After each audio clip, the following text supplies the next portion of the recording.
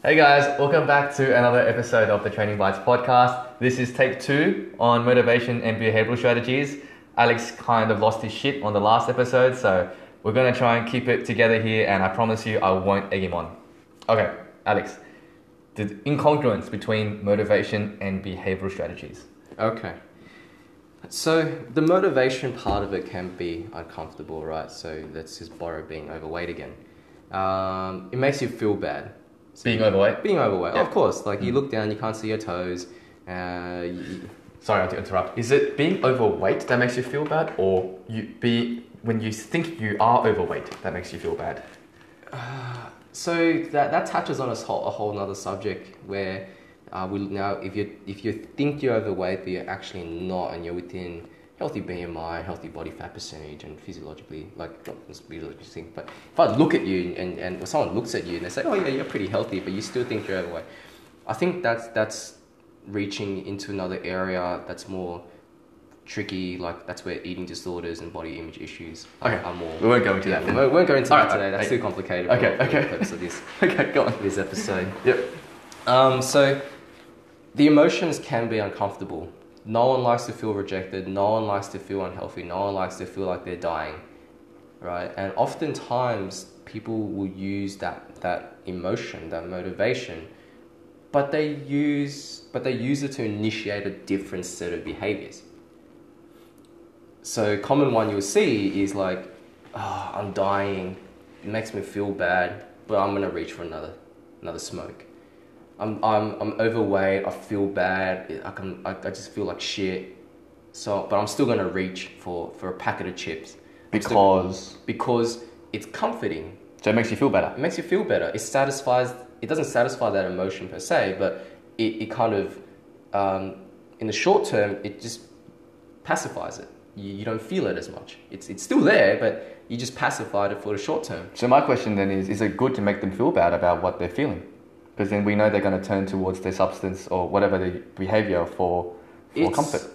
The chances are they already feel bad. Like you can draw it out further and make them feel even worse if you want. But what I have to always bear in mind is that they don't know.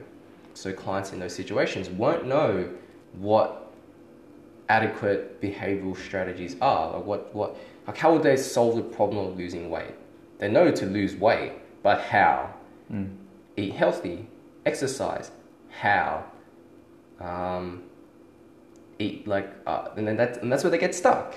Like they don't know that. Okay, I've got to buy healthy food. What do you buy? I don't know. Like lots of cereals and stuff. Have you Okay, I've got to be careful here. I'm not going to go on a rant. No, go for it. But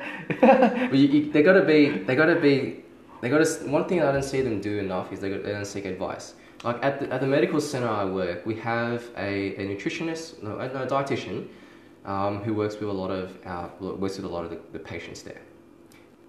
Because Medicare pays for her, these clients they're not out of pocket anything when they come to see her, but they don't even turn up. Like the appointments are booked like a month in advance, and they know when the appointment is. It's not as though we booked it the night before and they forgot. We booked it a month in advance. We send out reminders. And these people don't even turn up. Well, I have an explanation for that. They just don't give a shit. And it's true, and if that's the case, I'm taking a hard line here, and I'm going to hijack it for a bit here, but a lot of people just really don't care. They really don't care. And if you we have a good system here where Medicare pays for them, but if you don't make them pay for it themselves, they just don't give a shit. Yeah, pretty much. Yeah, and then going back to the how part, in this day and age, I think it's absolutely ridiculous for people to say, I don't know how, because we have the internet. Yeah. And the internet has so much information. And if you took maybe 30 minutes to just Google how to lose weight, I'm sure there's 3 or 4 amazing resources you can find that will tell you how to do that exactly. Yeah, absolutely. Like if you go into Google Images and you type like healthy eating, that's enough ideas to say there should be something green on my plate. There should be a small amount of whole grains and an amount of lean meat. Okay, it's not so hard to see. Yeah. But it's staggering that there are people out there who who will continue to utilize ineffective behavioral strategies. They're trying to solve a problem, which they are motivated to solve, but they're using the wrong behaviors. Like the emotion is like the emotion part of motivation is very uncomfortable sometimes. Like, you know, we want to do better. We don't want to feel like we're dying, generally speaking. We don't want to feel like that. We are motivated to address that and prolong our survival. But if our behaviors are ineffective at solving that problem, then what are we doing?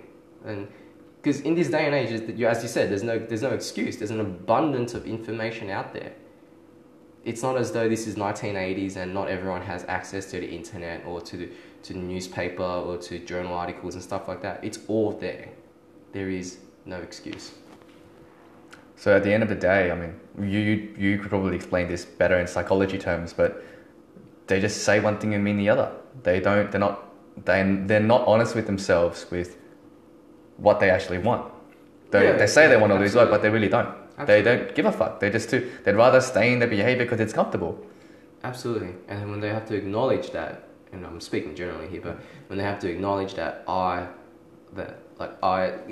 one ever says to themselves, I am a weak piece of shit, or I am a fat piece of shit, or whatever like that. It's rare to hear people say that to themselves. I think in this case, it's quite a similar thing. To get them to acknowledge that I am unhealthy and I am going to die if I don't get this fixed is something that you'll probably never hear them say. How do we get them to care? It's a hard question, man. I think I'll have to think about that one. I can't give you an answer at the top of my head right now. Okay, we'll leave it there then. Thanks guys for listening. We'll see you on the next episode.